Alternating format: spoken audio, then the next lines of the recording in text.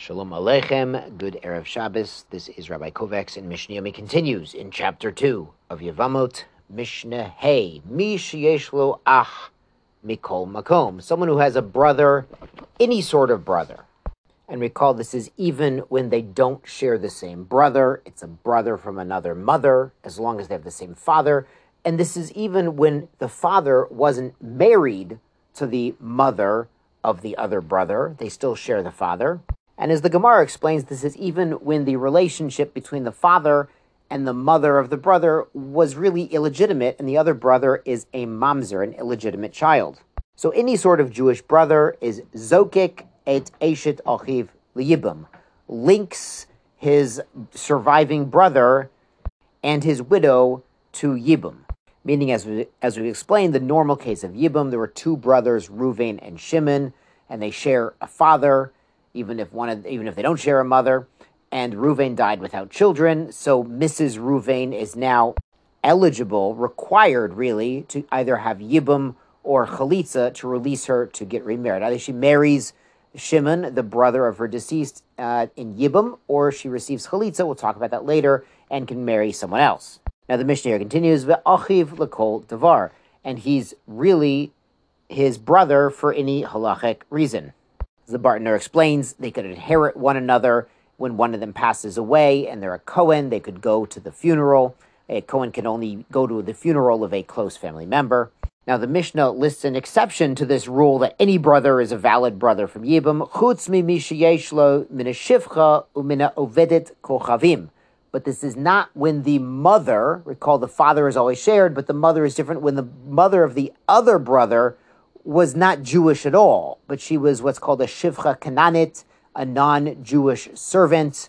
And even though there is sort of a quasi-conversion to Judaism, they're not fully Jewish until they are emancipated and no longer serving. Or an ovedis kochavim, literally a star worshiper, an idolater, a non-Jew, a pagan. Such a woman does not create a Jewish offspring. The Mishnah continues from the father's point of view. Mish yesh lo ben mikol makom, a father who has a son, any kind of son, even if he wasn't married to the mother of the son, even if it was an illegitimate, intimate relationship that should not have taken place, according to the Torah.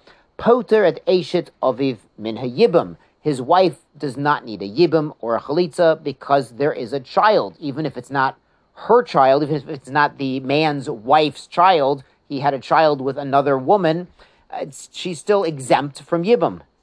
V'chayev o makatov al kiloloto, and such a son is liable if he strikes, God forbid, strikes his father, strikes his parent, or curses his parent. Now, these are laws brought down in Shemot, in Exodus chapter 15, that children cannot strike or curse their parents, and there's even a very strong penalties for this. But if it's an illegitimate child, you might have thought this doesn't apply, but yes, it still does apply. Uvnohu l'kol davar, and even an illegitimate child is his child for anything. He could go to the funeral if he's a Kohen.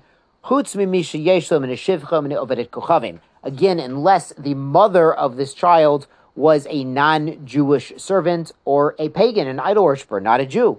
In these cases, they're really not considered related to the biological father of this child, is not considered related to this child in Jewish law. Now, the Rav Bartner explains, based on the verses in Devarim chapter 7, Deuteronomy 7, when it warns the Jewish people not to intermarry, it says, don't give your daughters to foreign men, and then it adds on another phrase, ki yoseret bincha me'ocharai, because when she has children, that foreign man will lead the children astray. So he'll take the grandchildren, God forbid, to the pagan place instead. And when it says lead astray, it says the masculine, ki yosir, meaning the non-Jewish father and the Jewish mother, the son is still Jewish, so we're worried about him being led astray. But when it says don't let your sons marry non-Jewish women, it doesn't add this lest they take the grandchildren astray, because those grandchildren technically, halachically, are not Jewish. Now, of course, if such a child converted to Judaism, they would be completely Jewish, but by virtue of their mother not being Jewish at the time, they would still not technically be related for Yibum purposes. And the Gemara explains when somebody passes away, there's a concept that they look into it. They see if he had any children, even if it's not from his wife, from somebody else, from an illegitimate child or something going on. They look into it. So it's sort of a lesson that you can't always hide the skeletons in the closet. Sometimes it's better to face unpleasant things we've done. We've all done them. And, come to grips with some of the dark things and try to make them light again instead of trying to hide them. Let's go on to Mishnah Vav. Misha Kiddush Achat Mishtei Achayot.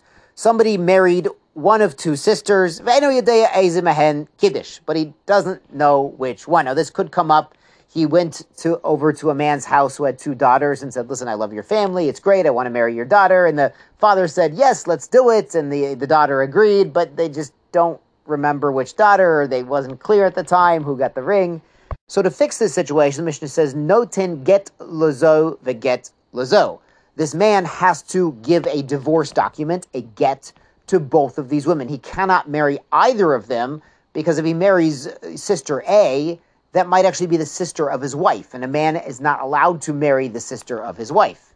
But what if this man dies before he can rectify this situation?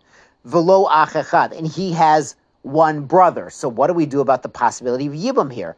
Holitz lishtehen. The one brother should do chalitza on both of these women, because one of them is the wife of his brother. Now again, this was kiddushin. It says kiddush. It was the first stage of marriage. They were not actually living, they didn't go to chuppah, they weren't living together, which would actually be impossible because he doesn't know which of the two sisters he was mekadesh. So both of them need chalitza, and they both marry someone else. Hayulu shnayim, if the deceased brother had two surviving brothers, echad cholitz and echad miyabim. You should have one do chalitza first, and if that was the wife, she's now released to marry someone else, and the other one could do yibum. And if he's doing yibum to the second sister, and that actually wasn't the wife who got kiddushin, he's just marrying her. It's not really yibum, but it's either yibum or it's a marriage. Kadmu v'konsu, if both of the brothers married, both the surviving brothers married both of these sisters, ein motziin miyadam. We don't want them to do it, but we don't take them out. We don't say, listen, you've got to get divorced, you've got to end it, because once they've done it, we say, well, when the first brother got married, either he was doing yibum, the mitzvah of yibum, by marrying the wife of his deceased brother, or he was just marrying somebody not married at all to his deceased brother. And the same when the second brother marries the second sister. Yashu kochachem, Shabbat Shalom, and a good Shabbos.